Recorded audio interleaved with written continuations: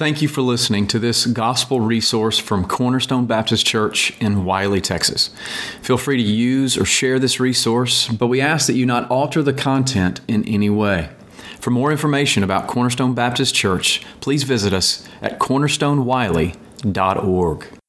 Now, for the record, this is November 26th. This is lesson 12 in the book of Ecclesiastes. So anyway, good to see you all today, and we're going to be beginning in Ecclesiastes chapter 9, verse 13, and hopefully go through the end of chapter 10. I don't know how your Bible's laid out, but when I turn the page on chapter 10, all I see is 11 and 12, and they're right there. So that's where we're headed. We'll have 3 more weeks after today, and so we'll do 11 next week and 12 the next, and then maybe have a little bit of a recap application the following week. And then we'll be taking a break for 2 weeks, Christmas Eve and New Year's Eve. We won't have Sunday school or prayer meeting. We'll only have the worship service at 11.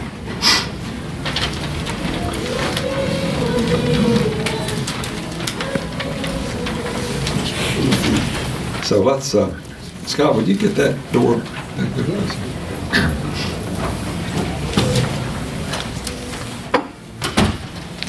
Let's pray.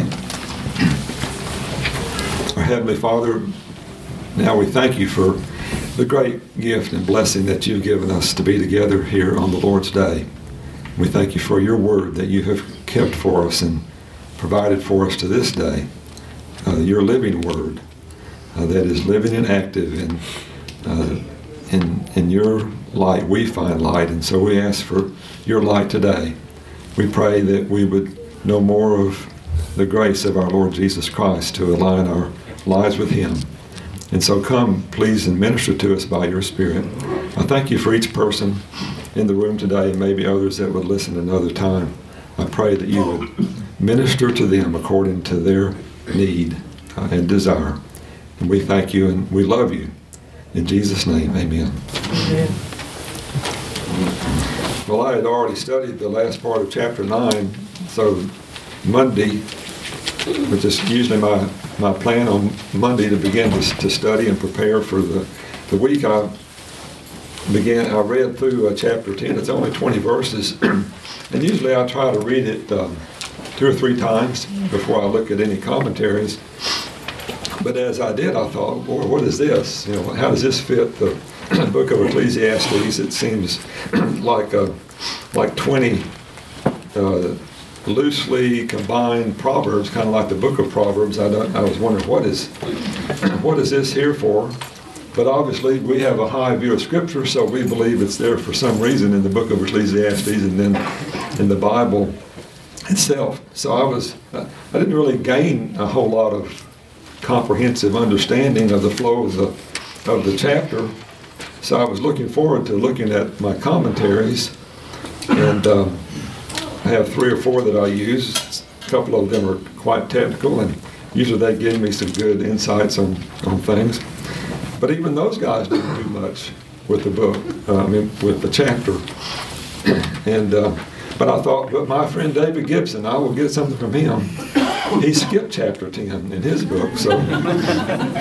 So I was beginning, by Monday afternoon, I was beginning to panic a little bit because I feel a responsibility to have something for you on Sunday. And I remembered a story that I heard, I think it must be 52 years ago.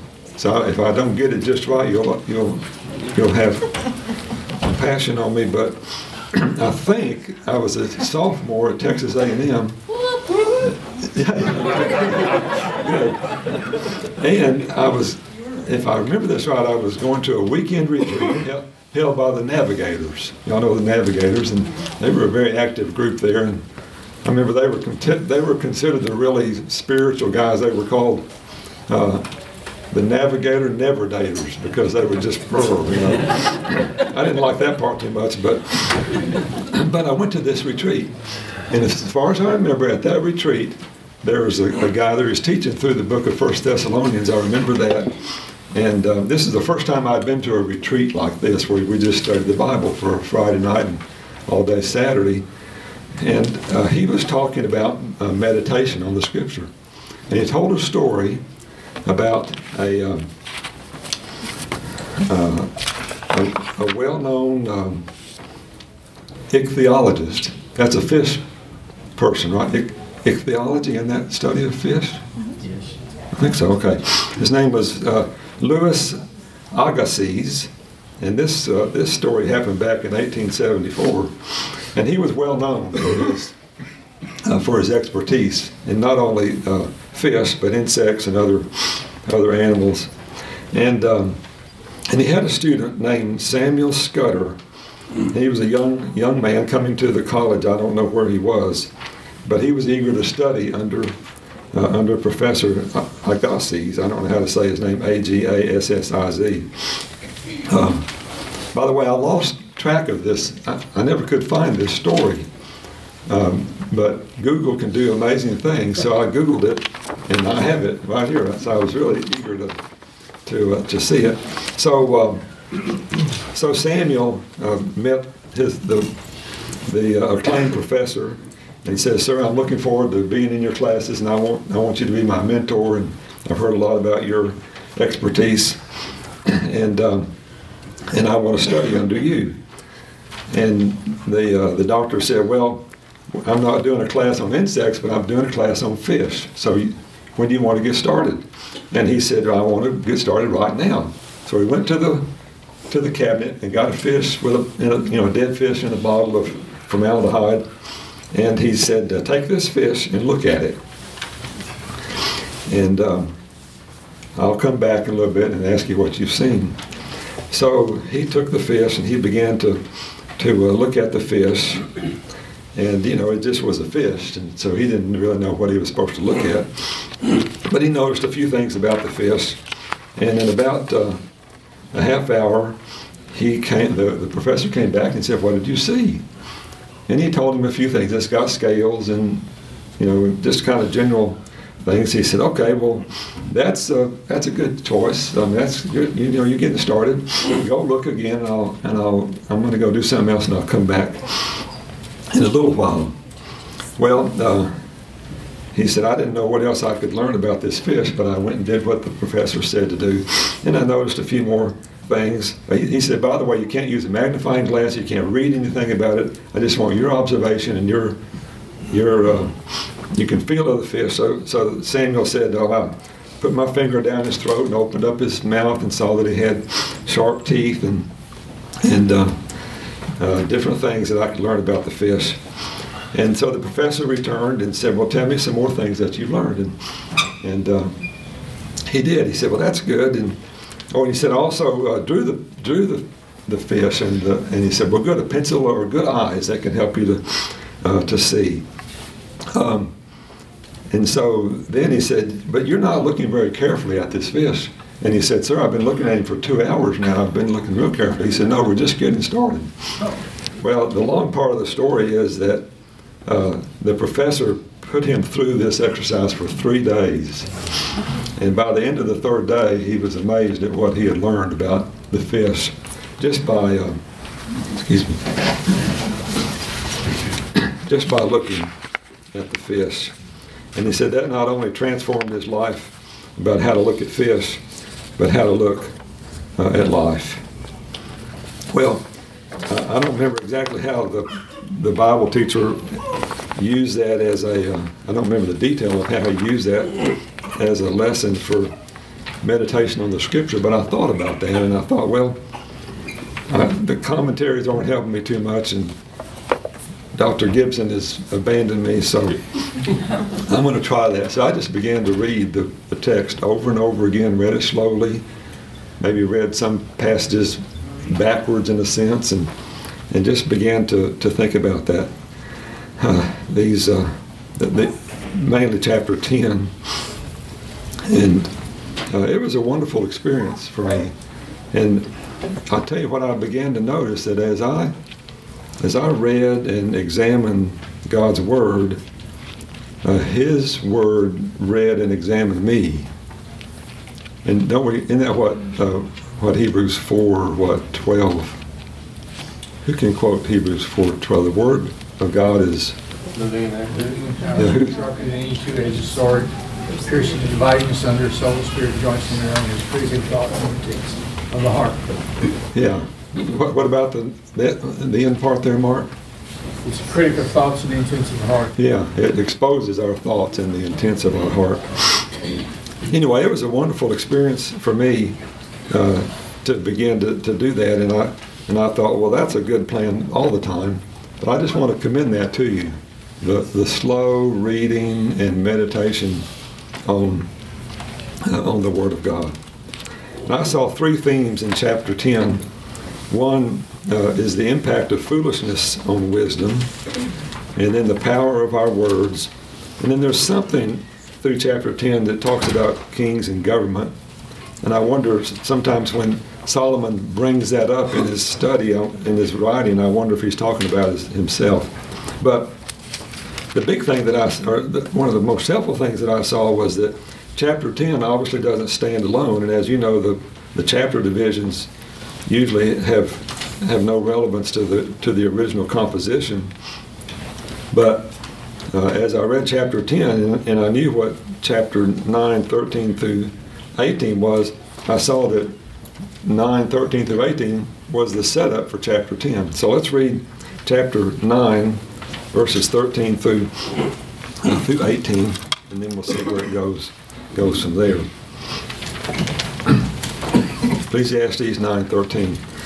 I have also seen this example of wisdom under the sun, and it seemed great to me.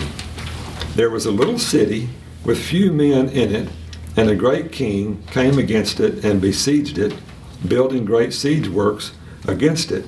Now, by the way, I think this is connected back to verse 12, talking about the fish being caught in a net and a bird being caught in a snare. So here's a little city that suddenly is unexpectedly being besieged by this great king. So now verse 15. So the city's being besieged, greatly overwhelmed by this great king. They were building siege works against it, which, by the way, siege works is the same as translated as the same word as net back up in 12, where how the fish was caught. Okay, verse 15. But there was found in it a poor wise man, and by his wisdom delivered the city. Now Solomon doesn't tell us how he did it. That's apparently not necessary for the story. But by his wisdom, he delivered the city. And so that's a great example of wisdom. But then now Solomon's going to do what he's been doing from our study for the last 2 or 3 weeks, and that is to talk about the limitations of wisdom, and that even wisdom in and of itself is not the final answer for the way to navigate through life. Because look what happens. Now, I titled this section, "The Vulnerability of Wisdom to a Little Folly." So at the end of verse 15, so by his wisdom he delivered the city, yet no one remembered that poor man. But I say that wisdom is better than might. So he's saying he still believes wisdom is good. It's better than might. Later on he'll say it's even better than the weapons of war. Though, verse 16, though the poor man's wisdom is despised and his words are not heard. So here he is talking about the limitation of wisdom, how easily it can be disdained and unraveled. We don't know, of course, what happened here.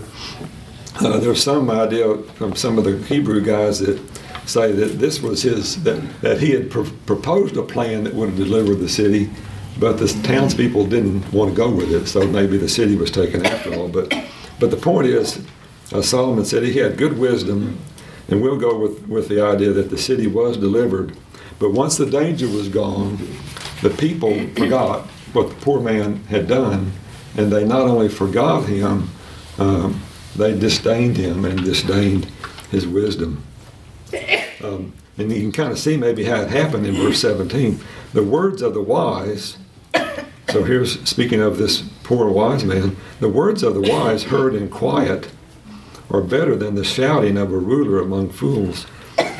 Meaning, the ruler is shouting among fools that agree with him. So he's turning the attitude of the people against this wise man. But Solomon's showing a contrast. Wise words can be calm and quiet, but foolish words are often loud and boisterous. And then verse 18, wisdom is better than weapons of war. But here's the caveat again, the vulnerability of wisdom. But one sinner destroys much good. There can be great good come from the wisdom of someone, and he's talking about a city and a community here. But it just takes one sinner to destroy much good. So this is we're going to see this in the next section. This is the vulnerability of wisdom, because it can be undone so easily. Can you think of an example of that?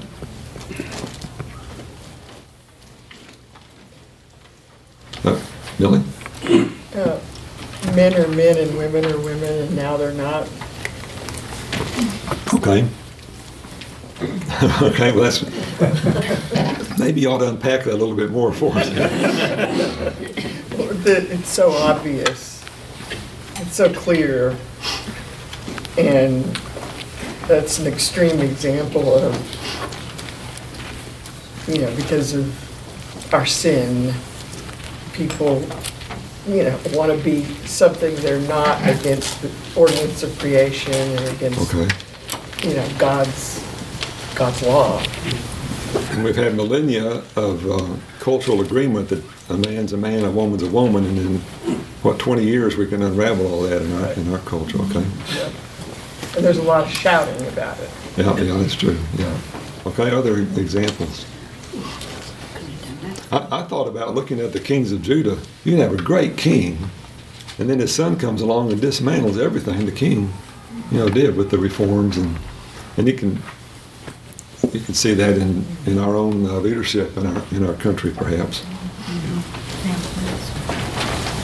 Any other ideas about how can a little bit of foolishness dismantle or destroy the effect of wisdom? Okay, well, let's keep... John? When you look at wisdom being overthrown, sometimes or disregarded, like as in a poor man, Proverbs 24:7 says, wisdom is too high for a fool. So it often depends on who is the hearer. They won't accept wisdom. Okay. Yeah, good. That's right. Apparently that's what this ruler knew. He could shout foolish things to them, and they would go along with it. They would reject the wise man. Okay, let's go to chapter 10 and look at verse 1, a very well-known passage. But now you can see how the story about the little city has set up this lesson now that Solomon is going to bring to us. Dead flies make the perfumer's ointment give off a stench. So this is some of that Hebrew parallelism. The second part explains the first. Dead flies make the perfumer's ointment give off a stench. So something that should be pleasant and enjoyable to smell to the olfactory glands. A fly, and interesting hearing all the Hebrew guys do talk about some of this stuff. Are these dead flies, or are these flies that died in the ointment? Or it doesn't matter. Something that was very beautiful now and smelled very good doesn't smell that way. So this is an example of how just one little fly in a big pot of perfume or ointment can not only impact it a little bit, but actually infuse the whole thing and make the whole perfume stink. So here's his lesson again. So a little folly outweighs wisdom and honor. And this word outweighs, it literally means a little folly can be heavier, can have more weight than lots of wisdom.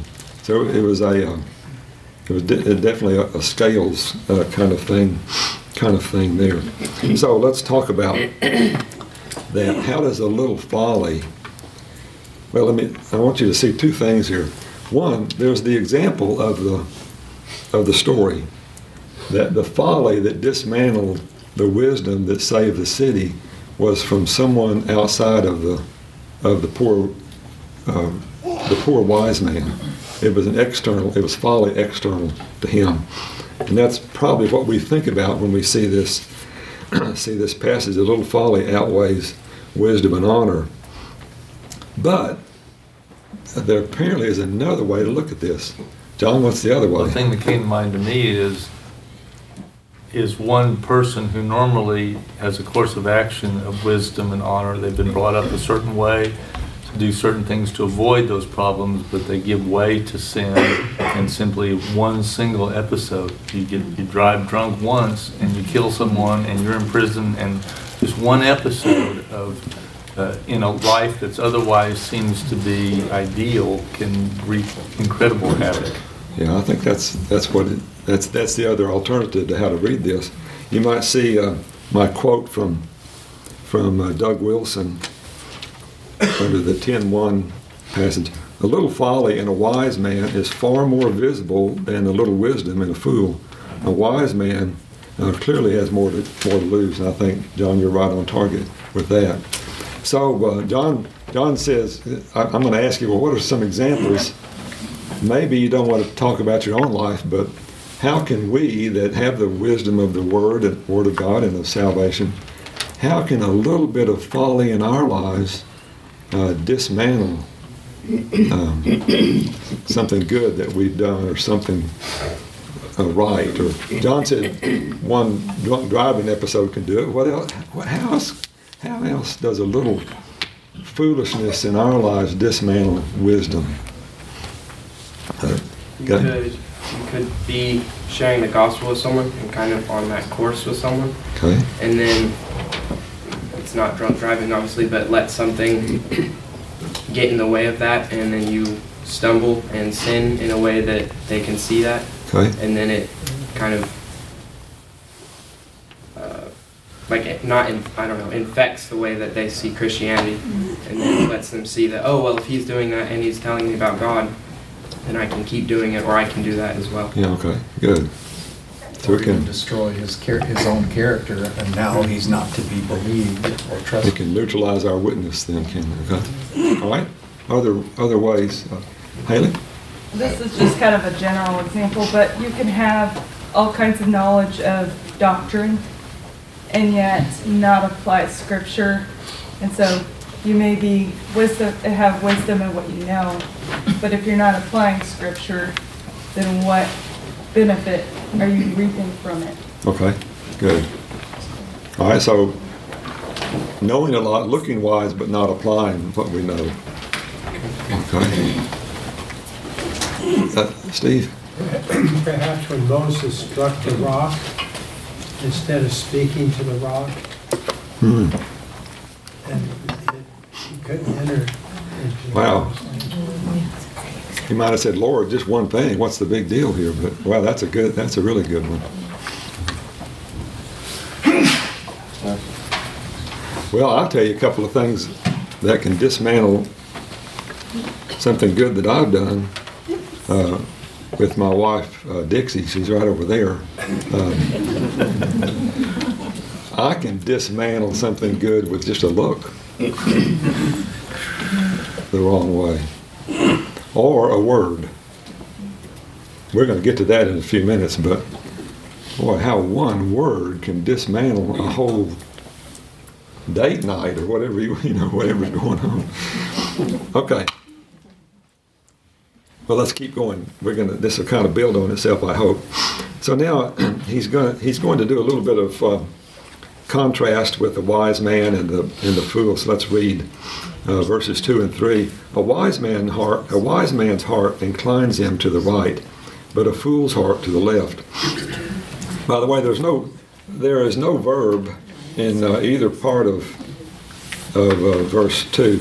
A wise man's heart to the right, a fool's heart to the left. I don't know if that means anything, but it just shows that it shows the activeness and the directiveness of the heart. The heart is always active, always thinking, always believing, always reacting or acting. We could have a pretty long conversation about the right and the left, and we know what that means politically or culturally. But there's a lot of interesting stuff about the right and the left. Let's see, the right hand was often considered the stronger hand, but it's also known as the hand of authority and blessing.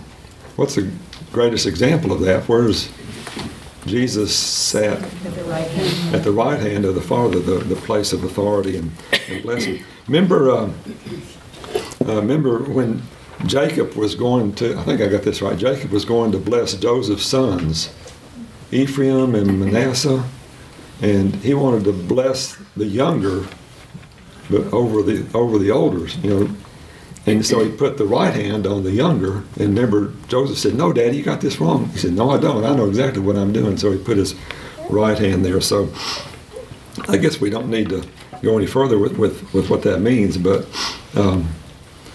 he's picking up on that here. So then verse 3, even when the fool walks on the road, walk just means even when he's just living his life, he lacks sense. And by the way, in the ESV you can't see it, but it says he doesn't have a heart. That's what that. Chapter 9. So, no, we're in chapter 10.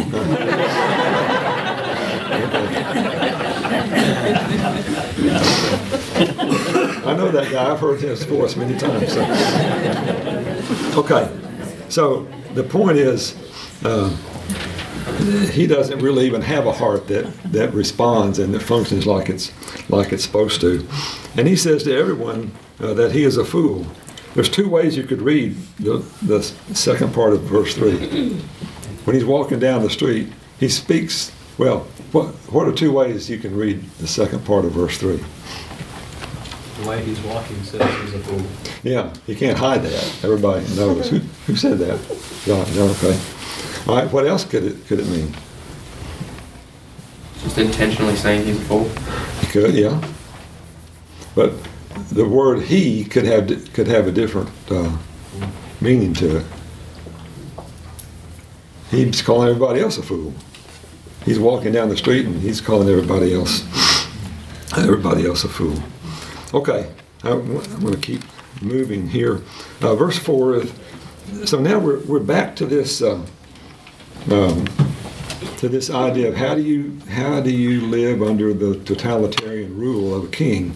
We saw that earlier in chapter 8. The king, he's always right, so be careful how you disagree with him. Now we not only have a totalitarian king, we have an angry king.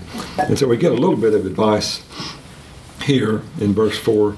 If the anger of the ruler rises against you, do not leave your place, for calmness will lay great offenses to rest. So I think just to kind of get us through this,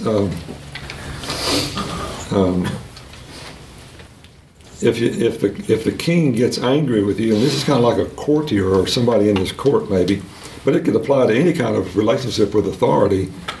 If your authority gets upset with you, don't just huff and leave, because that may cause you more trouble than you had before. But wisdom would provide a calm answer, and when you provide a calm answer, then you may put to rest the anger of the leader. Let's see. Of course, there's lots of proverbs about that. I think Proverbs 16:32, a soft answer turns away wrath. Charles Bridges, a 19th century, I think he's a Scottish Puritan kind of guy. He says, a victory over ourselves is better than a victory over others. A victory over ourselves is better than a victory over others. So I think that was his commentary on this passage. Don't make it your goal to win the argument. Make it your goal to control yourself and to persuade with compassion and care. The wisdom of composure will cause the ruler's anger to abate. A soft answer turns away wrath. I think Proverbs 16:32 is the one about a wise man is stronger than a city. I think that's what that's about. Okay, and then verses, yeah. Hey, John. You could also apply that wider to anyone in authority, and the thing that comes immediately to mind is when a police officer stops you. If you are calm and reasonable with an officer, almost always good is going to come out of that episode. Okay. But the minute you start showing that you are bucking his authority and you are resisting him, you can expect a bad result. Okay, maybe an expensive result. Yeah. Okay, good. This is great wisdom, isn't it, for any kind of authority, and more to teach your children and grandchildren when they come home huffing and puffing about, the boss said this or that. It's not that we always take we're careful. We want to, hear the whole story, but to really help our young people understand that authority is in place normally for their good and for what is right. Well, verses 5 and 6, we see an example of a foolish ruler, and he turns the culture upside down. That normally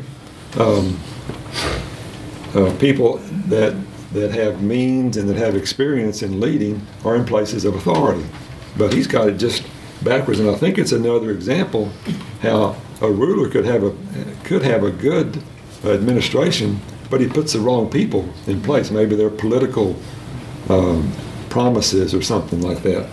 Okay, so verses 5 and 6. There is an evil that I have seen under the sun, as it were an error proceeding from the ruler. Folly is set in many high places, and the rich, and I don't think he means that rich automatically are wise, but rich meaning people that have experience in leading and maybe some means. So folly or foolishness is set in many high places, and the rich sit in a low place. And he has this little parable. I've seen slaves on horses and princes walking on the ground like slaves. And you can see this quote from Walter Kaiser. These errors are the natural fruit of partiality, tyranny, and despotism. Okay, now the next 3 or 4 verses have an interesting interpretation in the commentaries.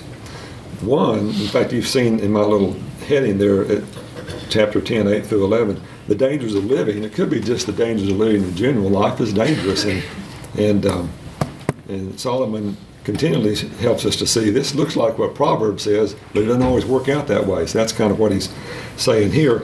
But it could also be living under a totalitarian ruler, or working for a jerk, or being under a teacher that's not fair and not right. How do you live that? How do you live under that? So, verse 8: He who digs a pit will fall into it, and a serpent will bite him who breaks through a wall. So that could just be an example of when someone does evil, it comes back on them. But at least one or two of the commentators I read said this could be an example of a work project. And remember, we believe this is Solomon writing this. I wonder if he's maybe describing his own administration, because he had tens of thousands of slaves that worked for him. And notice verse 8.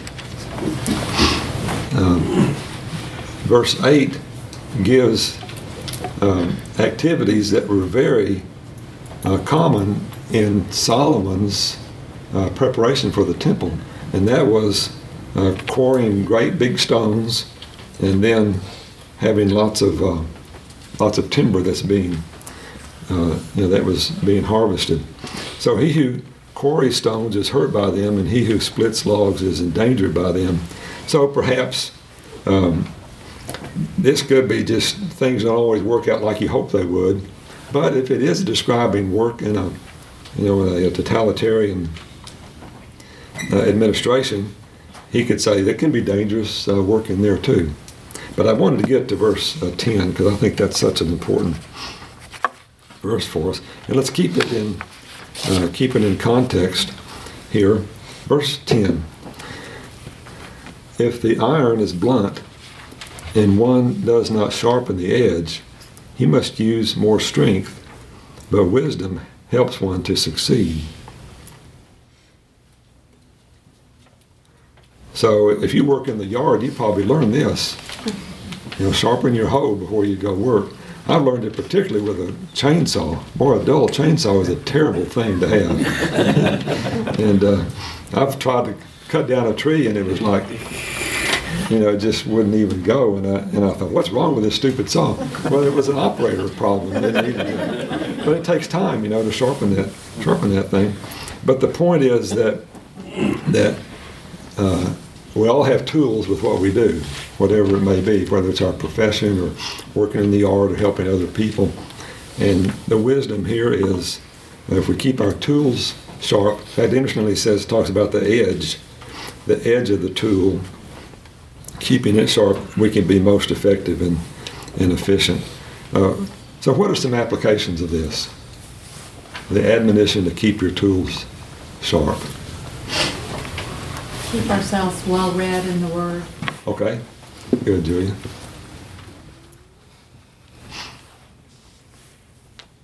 So, Julia, that keeps your tool sharp for what purpose? Why do you need that tool to be sharp? To defend the faith and to share the gospel. Okay. That you're prepared. Good. Well, that's where I wanted to go, so I didn't pay you to say that, did I? You could make that, you could say, when all else fails, read the instructions. Okay, good. Well, to take this to a little bit further application, this is a quote from Charles Bridges. By the way, when my other commentaries didn't help me, I broadened out to 2 or 3 more, and Charles Bridges was one of them, and he's always good, but I liked him. And this quote that I have here for you is quoting Bishop Hugh Latimer. Y'all know Bishop Latimer? Remember his story? Russ, I couldn't quote it. I've read it recently, like in the last couple of years, but the memory is... Russ, you act like you know who. Yeah, I know who he is. Okay. Well, he was Latimer and Ridley. Yeah, Yes. Ridley and Latimer. And, They got crossways with Bloody Mary. Clay the man. Right, and they burned at the stake. They actually kind of joked with each other as they walked to the stake. The crosses in Oxford, you can still see where they were burned. Really? Well, listen to what Bishop Latimer said. When I am in a settled assurance about the state of my soul, methinks that I am as bold as a lion. But when I am eclipsed in my comforts, I am of so fearful a spirit that I could run into a very mouse hole. And then Charles Bridges continues, the secret of our strength is the recollection of our standing as a child accepted. We think not of the hardness of the fight, but of him who is ever with us, ever sufficient for us. One promise of his grace is more powerful to hold us up than all the assaults of hell to throw us down. So I would say, particularly thinking about keeping our edge sharp in ministry and evangelism, but in ministry to each other, I just really appreciate what these men are saying. And I think what they're saying is what we've been saying to ourselves, and that is we need to marinate and preach the gospel to ourselves regularly so that the gospel becomes the lens through which we look at life, we look at ourselves, we look at others. But it's that, but don't miss what they're saying here. And we Reformed people are a little bit concerned sometimes about emotion, but you read the Puritans and they're not concerned about emotion. Emotion is built on the revelation of God through His Word. They're talking about experience here. For example, talking about His comforts, and the secret of our strength is the recollection of our standing as as a child accepted. But spending time with God in His Word, when so that by the work of the Spirit, we say that's true about me. That defines me, and just walking in the reality of who we are as God's people.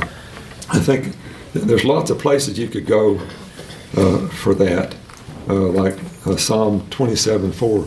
One thing have I asked of the Lord, that I may. Well, I thought I had that memorized for you, but Psalm 27. One thing have I asked of the Lord, that I will seek after, that I may dwell in the house of the Lord all the days of my life, to gaze upon the beauty of the Lord and to inquire or to meditate in His temple. And what I just want to kind of close our time here for a few minutes is just the great need to slow down and to meditate and read the Scriptures carefully and slowly, which really was kind of what was forced on me this last week. Just the glory and wonder of just reading the Scriptures, and particularly reading the gospel story, so that it realigns our thoughts. We look through the lens of the gospel at our situation, at those we're seeking to serve, and we're talking about keeping our tools sharp, so we can be effective in caring for one another. And I know for me, I don't live in this reality as much as I should, but when I do, 2 or 3 things happen to me. One, I'm aware of the love of the Lord Jesus for me personally, and so therefore, because our love is it's a product of His love, then I love Him more, and I love my fellow believers more, and I'm eager to speak of Him. Have you ever got on the elevator and you knew you had an opportunity to speak the gospel to somebody, but it was like somebody put tape on your mouth and you could not find the words to even speak of the Lord Jesus Christ. But I find that when my heart is happy in Him, I'm happy to speak of Him and to point people to Him. So I just think about our care for one another particularly, and that when we gather on Sunday morning, and any other time we're together, but particularly on Sunday morning, I think we have a responsibility and an obligation to spend time meditating on His Word, slowly, making a priority of spending time in His Word, so that when we come together, we're ministering the gospel. Let the word of Christ, the word of the gospel, dwell in you richly. And so that as we come together, we're admonishing, we're instructing and helping one another. Well, just one last little point here that's kind of interesting in verse 5. Oh, sorry. That's Psalms. We're not in Psalms. Ecclesiastes 10:11. If the serpent bites before it is charmed, there is no advantage to the charmer. Well, man, the Hebrew guys just went crazy with this verse, because it apparently doesn't say that particularly as clearly as it could. But let's see. Let me find. Verse 5. One way to interpret that is my note there. Verse 11, chapter 10, verse 11. Even the practical knowledge and skills of the expert do not totally eliminate dangers or guarantee success. So that could be one application. But the other one could be, if you keep this in the context of serving under a despot, or working for a mean guy, or having an unfair teacher, it could be that the royal snake may bite before it is charmed by the snake charmer, that is, the master of the tongue, which I think that word translated charmer doesn't have the word charm in it. That's not the word. I think they're making it charmer because it fits the context, but it really just means, well, I don't remember what it means, but it doesn't mean charmer. It means just a person, but it can have a lot of application. But anyway, the point that maybe Solomon is making there, even if the wise man brings a soft answer to a totalitarian, lazy, evil leader, it still may not work out right. So he always likes to say those kinds of things to us, so we have to be ready for that. Well, we didn't get through with chapter 10. We'll finish that up and get into chapter 11 next week. Thank you.